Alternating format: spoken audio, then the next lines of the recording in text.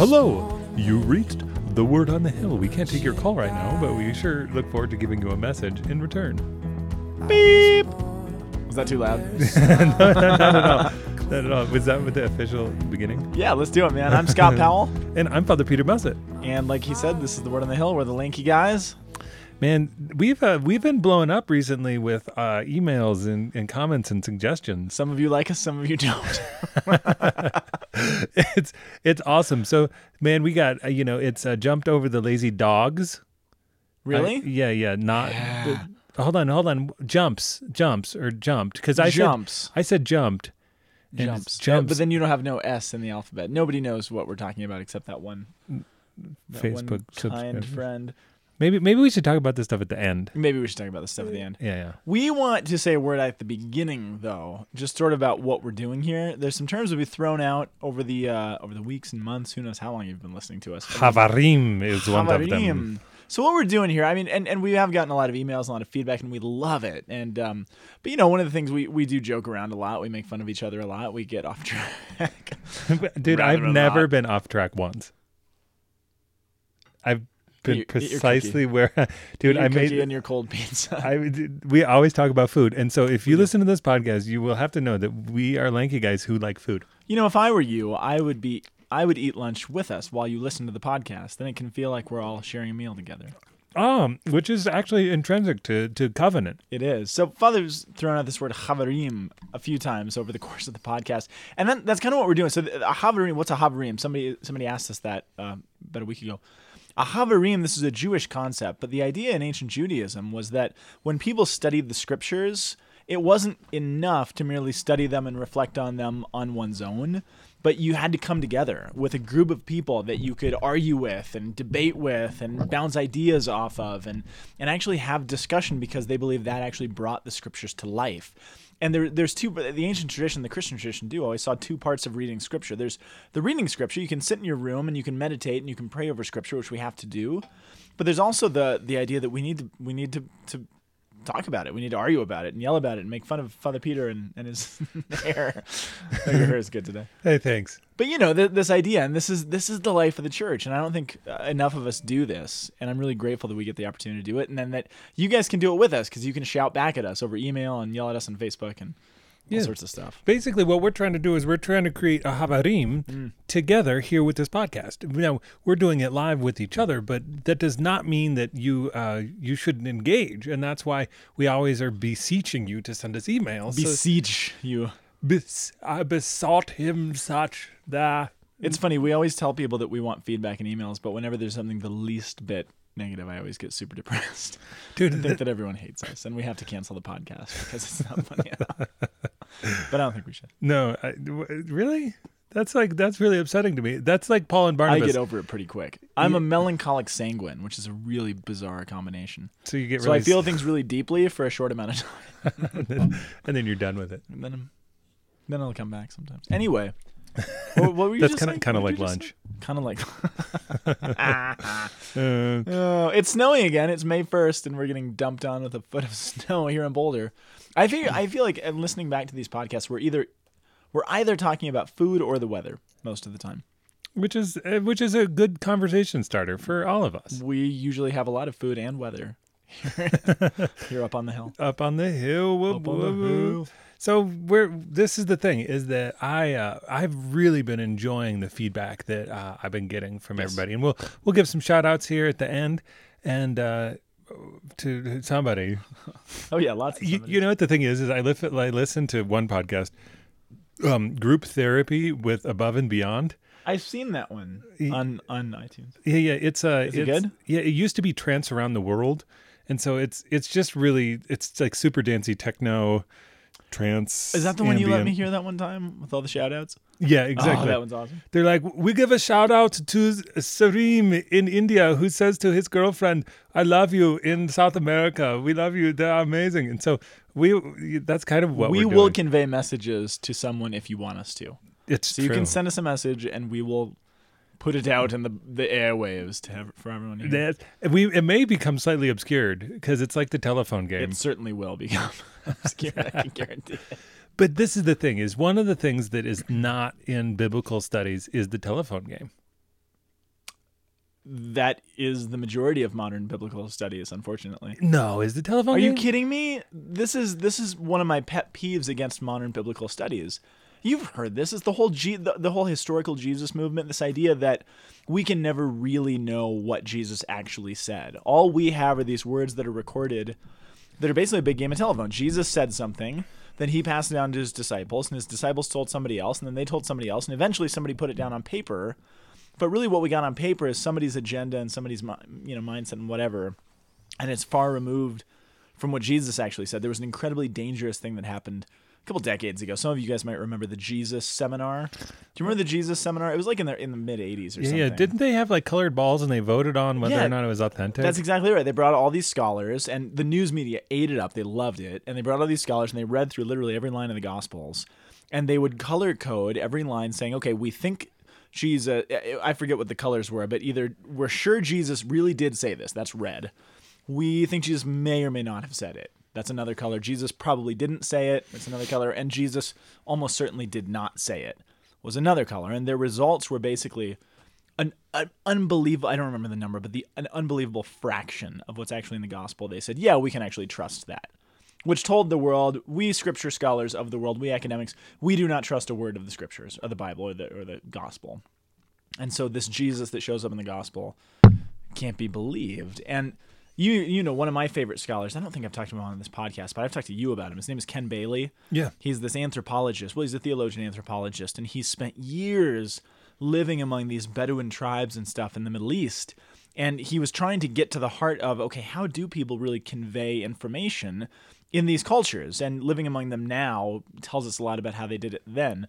And a lot of the cultures and the tribes he lived with don't have writing. And if you don't have a writing as a part of your language or your everyday stuff, you're going to convey information much more carefully, right? Yeah. I mean, if I hear a piece of information that somebody tells me, I can just go look it up online. I can verify whether it's true or not. If you don't have any of those things, then you're going to take great care. And he discovered these tribes even today in the Middle East. You know, only certain people in the community could tell a story or could share this piece of information. So basically, in studying this anthropology, he determined, no, the Gospels actually are trustworthy.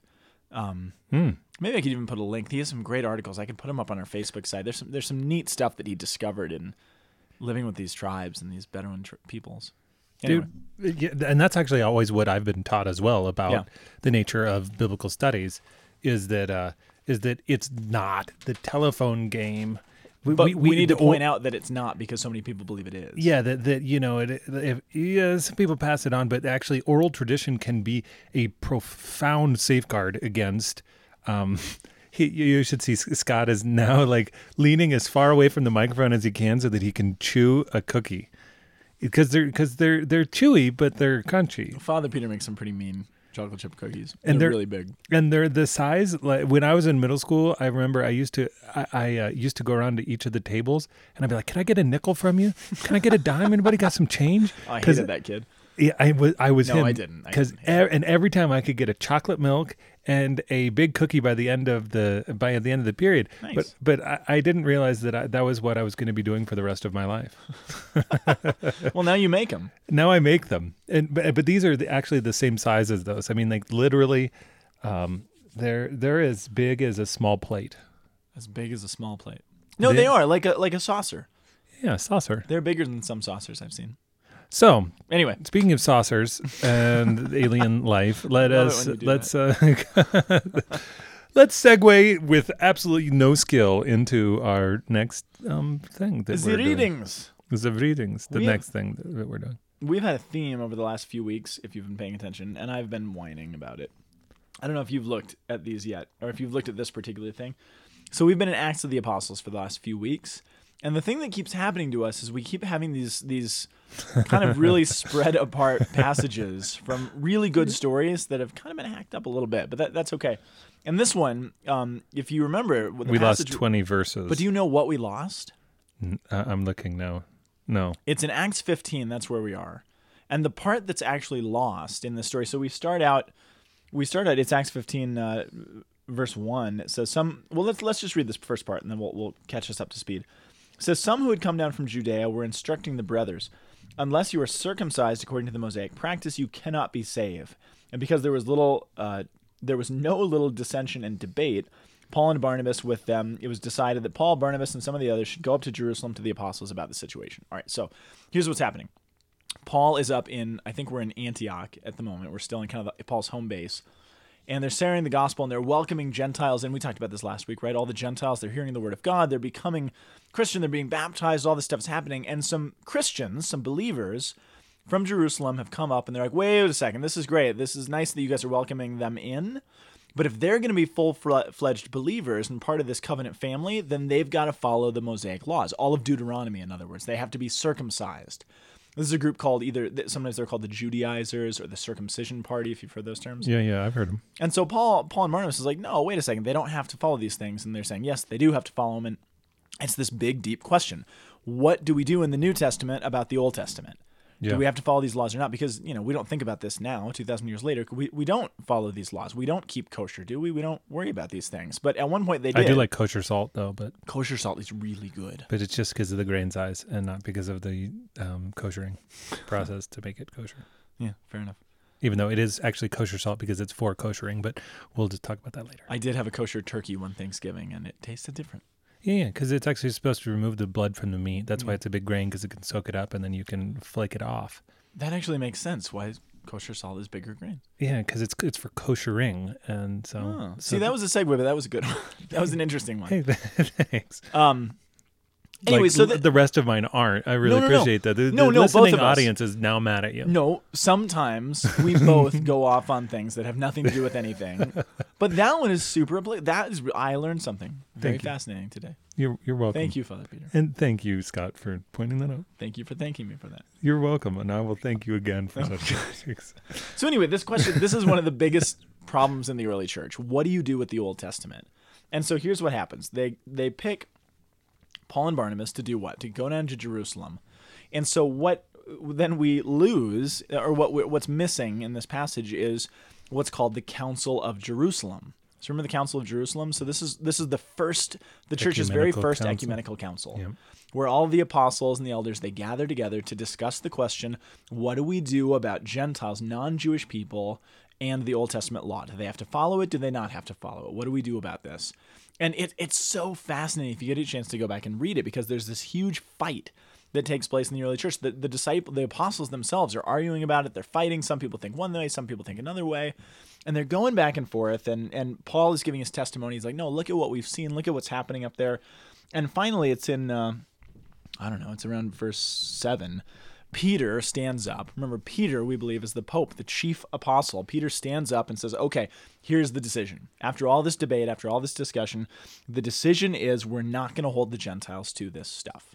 They're not bound to the Old Testament law. And again, without getting into all the theology, what Paul and Peter later determine is that the Old Testament laws were meant to be temporary. We're not breaking the Old Testament laws, because the Old Testament laws, like the kosher food laws, who you can eat with, how you wash your hands, these are temporary laws. And so now the time for them to be lifted is here. That's the decision. And this is where we get that line, Peter has spoken, the case is closed. It's kind of like turning to your kids and saying, you cannot have cookies at lunch. Oh, come on, man. and then for the rest of their lives, if somebody eats a cookie at lunch, right, they're going like, "Come on, man!" Like they're like, and you're like, you are preventing the Messiah from coming because you're eating a cookie at lunch. I actually am eating a cookie. No, that's exactly it. And so they're saying, no, hold on, we can have cookies. I mean, again, I'm arguing from analogy here. No, it's true. It's a good analogy. But it's a temporary injunction, because exactly, the cookies are bad for a child that is 1 foot high. Well, it's not that the cookies are bad, it's that the child is bad, right? Sometimes if the child is misbehaving, you have to take something that's good or that's neutral and take it away from them. It's not because the thing is bad, but because they're bad or they're being bad. And the Old Testament laws only come about after the golden calf thing happens. So there's a whole narrative that goes with this. But there's something that gets a little bit confusing here. And the thing that gets weird about it, and people get troubled about this. So Peter speaks and he says, okay, we don't have to hold them to this. That's kind of the bottom line. And then why put a yoke upon the neck of the disciples? Yes. Which we or our fathers have never been able to bear. Right. Even we can't keep these laws. Right? Yeah, exactly. Yeah. But we believe that we shall be saved through the grace of the Lord Jesus, just as they will. So we're all kind of an equal footing now. It's a beautiful What is that? Save grace, law, how's the stuff? That's the argument. Okay. Yeah. What is the song? No. That's just my alarm. That's like, oh no, here comes really bad things. That is really difficult and like warning. Yeah, I mean this is the whole thing. In the book of Romans specifically, there's this whole argument of it: are we saved by faith or are we saved by works?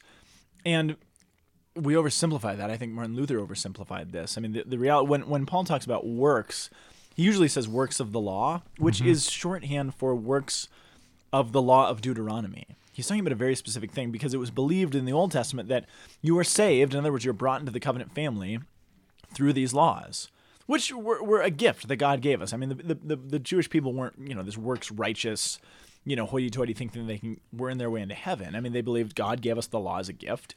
We're thankful for it, and we need to keep it, and that's how we get membership into the family. Yeah. Paul's saying, no, it's not through that anymore. It's through your faith, which whenever Paul talks about faith, he's usually talking about baptism as well. And that's just you can count up the times he said faith and baptism together, and it's just the reality. So faith versus works is not, are you saved by just believing in things or by doing stuff? Paul doesn't care if you work at a soup kitchen or not. He probably would want you to, but that's not how you get entrance into the family of God. But there's a much bigger argument over all this stuff. Yeah. Anyway. Yeah, listen to the brother. So it says in verse 12 that all the assembly kept silence, which is kind of a neat line. So Peter speaks, and then everybody shuts up because it's done. The Pope has spoken on this. But then this is where things get weird. Now Barnabas stands up and Paul, and they talk about all these stories, and they put testimony to it. And then verse 13, after they finish speaking, it says, James replied. Now James, do you remember where James is the bishop of in the first century? James Santiago in Spain? That's James the Lesser, right? He actually was never a bishop out there. His bones just ended up there because his bones ended up. That's St. James of the Starfield, Santiago de Compostela. But I was making a joke, so I don't really know. I didn't get it. I'm sorry. That's okay. You've been missing a lot of stuff today. I know it's been a rough day. James is the bishop of Jerusalem. Where is this council being held? Jerusalem. It's in Jerusalem. So the bishop of the local diocese then stands up. He says, okay, this is Peter's decision. This is great. This is what the church is doing. I have a couple addendums to make, right? I have a couple caveats I would like to throw in. And he said this. This is interesting because this is going to come back up in the reading for this week. James said, brethren, listen to me. Simeon has related how God first visited the Gentiles to make of them a people for his name. So we're welcoming the Gentiles. We jump down to verse 19. He says, therefore, my judgment as bishop, who is part of this council, is that we shouldn't trouble those of the Gentiles who turn to God. This is great. But, verse 20, we should write to them to abstain from the pollutions of idols and from unchastity and from what is strangled and from blood. Kosher salt. Unchastity, by the way, that's the word porneia, Pornea, which is fairly generic. In the Old Testament, it shows up a lot. The New Testament. Unchastity, it shows up a few times. Unchastity is not just doing unchaste things, looking at girls wrong or something like that. That's not what it means. In the context, it usually means sexual relations that are a little bit too close. So in other words, shagging up with your cousin or your sibling or something like that. That's actually, there's a very specific historical context to the word unchastity, not just generic unchastity, but family relations that are weird or too close or something. Yeah, okay. And here's what he's saying, though. Here's the point. He's saying, okay, this is great. We're not going to hold them to the law. This makes sense. But he says, you know what? Moses, the generations from Moses, they've set up these synagogues and they've established cities full of Jewish people all over the empire. They're all over the place. And if these Jewish people, who would probably be predisposed to hearing the gospel of Jesus Christ, understanding that this is the fulfillment, if they see these Christians now marrying their cousins, which they're just considered like, whoa.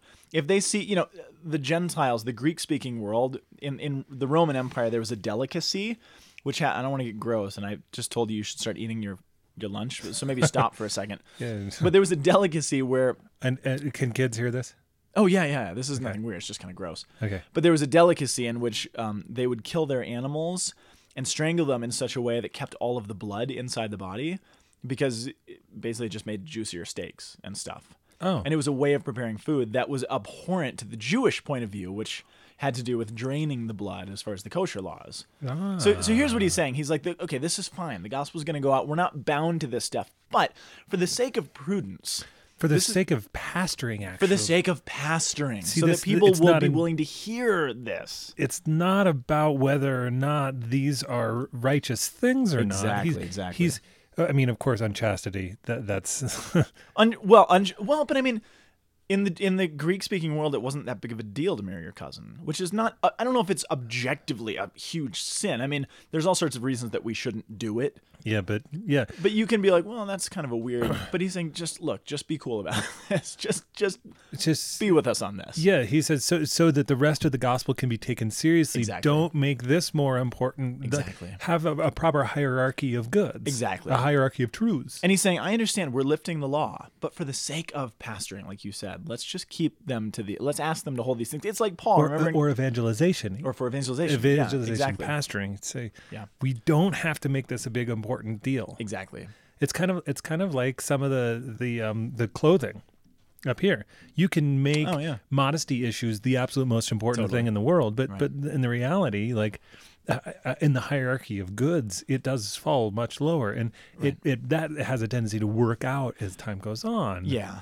Well, there's a great example. So, some friends of mine, I was a part of Focus. Some of us are familiar with the Focus ministry, which is a great ministry. But when I joined Focus, maybe Focus's third year or something. It was really early on in the Focus days. And a group of our friends, and you know some of these people. Olivia, I think you might be listening, Father Dave. Whoop, whoop. Bunch of folks. They were missionaries down in Alabama at this place called Alabama. Troy State University. Roll Tide. Oh, no, hold on. No, they don't roll different. Tide there. They don't roll Tide there. Sorry. But they went down there, and they were going to be one of the few Catholic presences in the Bible Belt, deep in the Baptist Bible Belt, right? Mm-hmm. And so they made this decision that while they were down there on campus, they were not going to drink any alcohol. Why? Not because alcohol is bad or it's bad to have a beer once in a while, but if most of the student population in the deep Bible Belt Baptist world saw them having a beer, they wouldn't listen to anything else they had to say. Got so they're it. like, you know what? For the sake of these folks, for the sake of preaching the gospel and being heard, we're going to abstain from all alcohol. Not because it's bad, but because we care for these people and we want them to see us and be willing to hear what we have to say. And I thought that was a really beautiful example of what we're talking about here. Yeah, that's a great principle. Yeah. And that comes up, and that's when our reading now picks back up, which Is our You theme. lost the whole story. And then it says the apostles and the elders, they were in agreement with the church, and they sent out representatives, and they sent Paul and Barnabas basically to deliver this letter. And half of the reading this week is this letter basically saying, hey, this is our decision as a church. We're lifting, the Old Testament law, but we're going to ask you to do these three things. Idols, don't worship stone statues, this unchastity, porneia, and strangulation and blood. Just be cool about that. And that's the first reading. But all of it is kind of the nuts and bolts of, it's really beautiful. It's the nuts and bolts of how do you share the gospel? How do you perpetuate the spread of the word of Jesus Christ? Because we have to be smart about how that works. It's not just magic. We actually have to think about these things. And have a strategy. Yeah, exactly. So it's I think it's a neat story. Me too. All right, on to the psalm. Oh, I've been excited about the psalm too. Yeah, so everybody's been loving, I have to say this, Scott. I've been talking to people, and they're like digging the fact that you've been breaking open the psalm, and it's really been helpful for me too. I'm digging it too because it's forcing me to learn this stuff that is kind of obscure sometimes. Yeah, no kidding. So we got Psalm 67. Psalm 67. Sorry, I keep turning away from I have one computer over here that I'm recording on. Then my computer with the readings are over here, so I keep losing the mic. I'm over here, everyone. And now I'm back. And then you have an iPhone to your right. Then I have an iPhone to my right. You're surrounded, and the one of my coworkers keeps updating his calendar and keeps beeping on my phone. No, it doesn't. Yeah, Matt. Thanks a lot, Matt. You don't listen. All right, Psalm 67. Okay. God, oh God, let all the nations praise you. May God have pity on us and bless us. Let his face shine upon us, so that your way may be known on the earth among all peoples for salvation. Now, Psalm 67, one of the things I discovered about this psalm, since about the 5th or 6th century, so from really early on, the tradition in Western Christianity was for Psalm 67. Psalm 67. Did you study the right one? Well, no, there's the Hebrew version and the Greek version. Remember, the got it. numbering's different depending on what. Yeah, and that's why Psalm 150, like 51 and 50. It's like, Exactly. And I read everything in Hebrew, so that's how I Begat have to roll. Gefad. I don't really. But from the earliest days, from very early on, Psalm 67 was often read at daybreak. So it was the first psalm of the Matins. And this was started, I think the tradition was started by a guy, I want to get his name right. I think it was started by a guy named St. Benedict of Nursia. I have no idea where he was from, but he was the one, I think, who started this tradition of praying at daybreak. Oh. And here's the idea. The idea was as dawn breaks and the sun begins to creep over the horizon, what's going to happen as the day goes on is that light from the sun, it's going to start as a sliver, and then it's going to start to move its way all across the face of the earth, which is one of the references to one of the lines. Oh. But the idea is, and here's where I think whether it was implicit or explicit, this is where the wisdom of the church comes. Because what's our first reading? It's about this gospel message, which starts as a sliver, now expanding and going out like the sun goes out over the face of the earth. Ooh. And so this psalm is appropriate because we're telling the story of how the gospel begins, as this tiny sliver, but then goes out in this beautiful way over all of the earth. And I was reminded, I got really excited as we're eating lunch. It's Romans 10, verse 8. Paul actually compares, I forgot about this, he compares the spread of the gospel to the sun passing from one end of the sky to the other. Which is actually the gospel. Which is also like Psalm 19. Exactly. It is like Psalm 19. The Psalm, this is one of the favorite themes of the Psalms. Yeah. Which is just cool because it also evokes all these things, in the Old Testament. Psalm 67 is also reaffirming the covenant that God has made. And if you go back to the tradition of all the covenants that God makes, remember one of the earliest covenants was the second covenant that he makes after Adam and Eve. He makes one with Noah. You remember the story of Noah? So they get off the boat. There's the rainbow and all these things. But if you read the text, I think it's Genesis 9. Doesn't he like make a vineyard, get drunk, and have some sort of weird that happens later. relationship? Yeah, it's later on. Okay, sorry. But when God makes a covenant with him Yeah. and says, I'm not, I'm putting my bow in the clouds, that's the rainbow, and I'm not going to destroy the earth in this way. And then later on, Noah's going to get drunk and naked and everything else. But what's interesting about that covenant, and scholars have loved to talk about this, God makes this covenant with Noah, but it's explicit. If you go back and read Genesis 9, he makes it with all of the earth, with the whole of creation explicitly. And the important thing about that, we've just talked about how they realized in the early church, we've lifted, in a certain sense, all the ramifications of the covenant with Moses, the laws of Deuteronomy. The covenant made with Noah is never reneged. It's always still in place, which means God's covenant with not just human beings, but with all that he has created remains in place from the time of Noah. That God says, I am making a covenant with myself to all of my creation, which is kind of beautiful, so that we can see something like the sunrise at the beginning of the day, pray a psalm like Psalm 67, and be reminded that, wow, this is actually how God has built the structure of the cosmos, that this is how his gospel is meant to go out. And if you read the psalm, it's all about God's majesty going out among all the nations, going out to all the peoples, which is precisely what the first reading is all about, going out to the nations, to the goyim, right, to the Gentiles. Anyway, I thought it was kind of a neat connection. I think it's awesome. Let's get into Revelation. The Revelation, which is also just we've been in Revelation for a while too. We've been in Acts, Revelation. And the Psalms. We're always going to be in this. So Revelation. But okay, so this is cool. So this is this passage about the well, here's what I want to say about this. Let's read this really quickly. It says, the angel took me in spirit to a great high mountain, and he showed me the holy city Jerusalem coming down out of heaven from God. So which is a zoom in from the reading that we had last week. Exactly right. And remember, we talked about this idea that the idea of the new creation, the idea of heaven, is not us floating off somewhere. It's God actually coming to us. It's the new Jerusalem coming down, not us going up, which is really beautiful. So here it is coming down. It gleamed with the splendor of God. Its radiance was that of a precious stone, like jasper, clear as crystal, had a high massive wall, etc., etc. Think about this, first of all. One thing I just want to point out, we talked about Genesis back when were we just talking about Genesis? The Psalm. Yeah, we were just talking referred to it. But if you think about Genesis, look at how God's creation has progressed. We started this whole story of Scripture in a garden with two people. And by the end of the story, if you go all the way to the back of the book, now we have multitudes of nations all in a giant city. And if you kind of look at it that way, it's just kind of a neat image, and it's a very Jewish way of looking at things.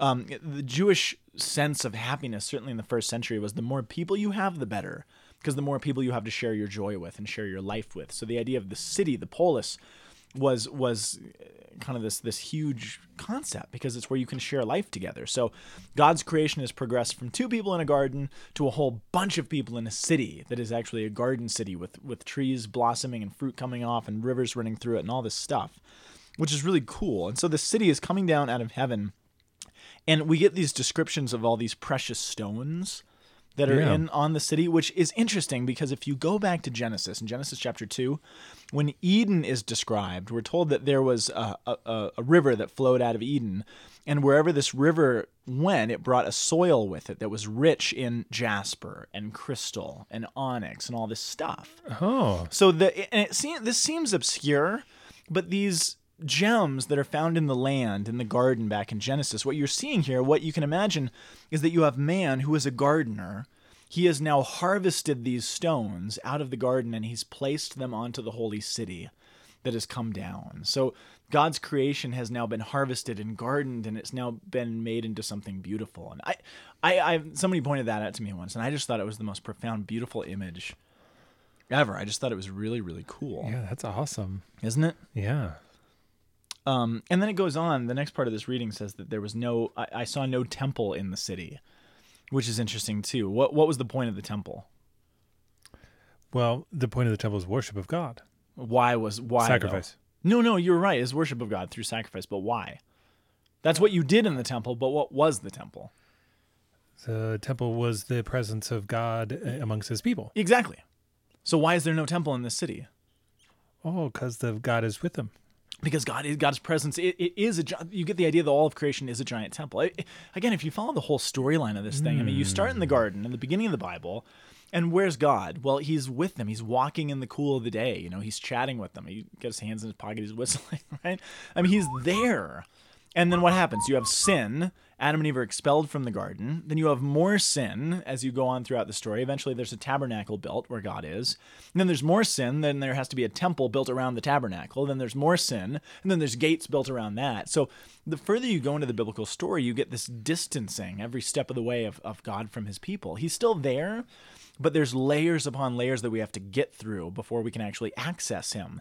And by the time you get, in the years before Jesus, they believe, in the Holy of Holies, that's the place where God dwelt, but the only person who could go in there was the high priest, and he could only go in once a year. And when the high priest, did you know this? On the Day of Atonement, when the high priest could go into the temple, they actually had to tie a rope around his waist so that if he were to die or something or be struck dead in there, they could pull his body out and nobody else would have to go in there because they were so terrified of God's presence. That alone tells you there's something wrong with the system, doesn't it? that, again, going back to the first reading, this has got to be a temporary reality. Dude, Hebrews talks about this. You just made total sense of the movie Poltergeist for me. that was my aim. Because dude, there was a big supernatural thing that happens, and so they have to rescue Carol Ann with tennis balls and rope. Oh, interesting. Yeah, same idea. Yeah, but totally perverted. I mean, a perverted idea, not perverted as in porneo. I got it. But again, you pointed this out last week. That's why it's so significant. What happens when Jesus is crucified? He dies? Yes, he does. But you just mentioned this. Well, I guess a lot of things. That wasn't fair to you. I guess a lot of things happen when Jesus dies. Yeah. So Jesus dies. The curtain gets torn in two, which is the symbol which actually has separated us from the presence of God. It's not just torn. It's schizoed. It's ripped and shredded in half, which tells you the whole. Not just. Oh, great, the doorway's open to the temple now. We can all go in. It tells you the whole structure of the cosmos has now changed. Which is actually what lands us into this gospel. Exactly. Because what we're talking about is we're talking about the ascent of Christ for the delivery of the Spirit. Yes. And this comes in the part of John where John is he's talking about going, and it's in a chiastic structure. So that means that the beginning and the end are related to each other, and the middle parts are related to each other as a central principle. Central principle of this particular one. This comes at the end of that chiasm. This reading, and the central principle is I'm going to send you the Spirit, the Advocate.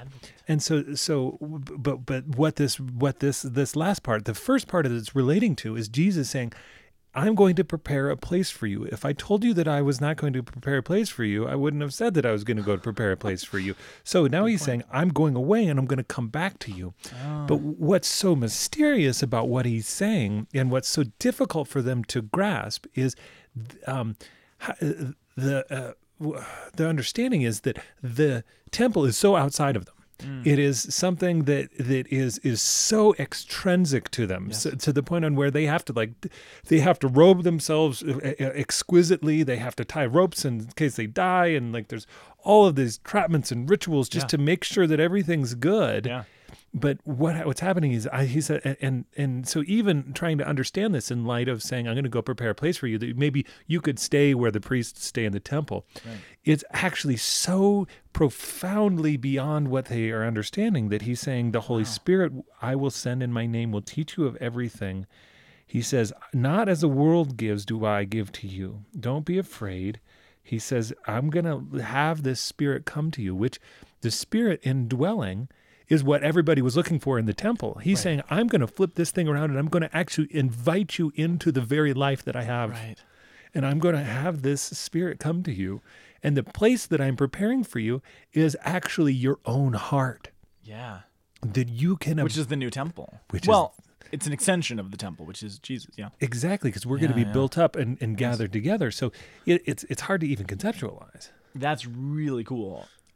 Do you know, I wanted to, this is the one thing in the gospel I wanted to mention. That was awesome. You just blew my mind. But I mean, again, thinking along these terms, right? We have this separation, there's walls, there's ropes, there's all this stuff. And Jesus, in upending the system, says, I'm going to send you a what?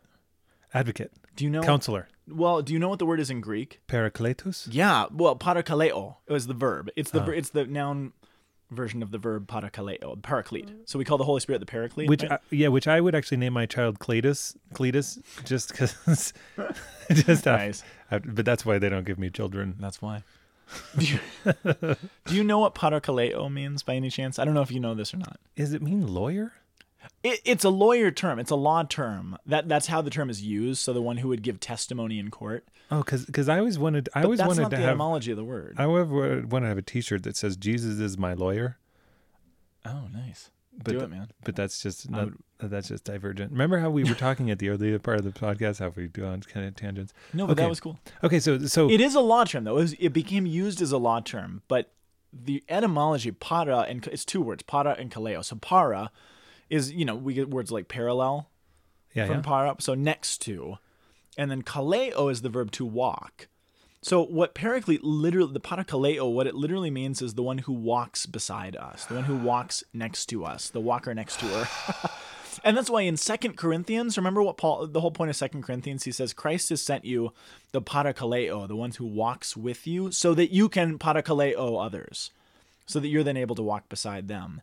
And it just puts this flesh on this reality that, yes, there's no more walls anymore. There's access. But what kind of access? Well, it's the kind of access where there's someone who's literally walking with you in this. That's the access that God's actually given you. Not just, you can come in now.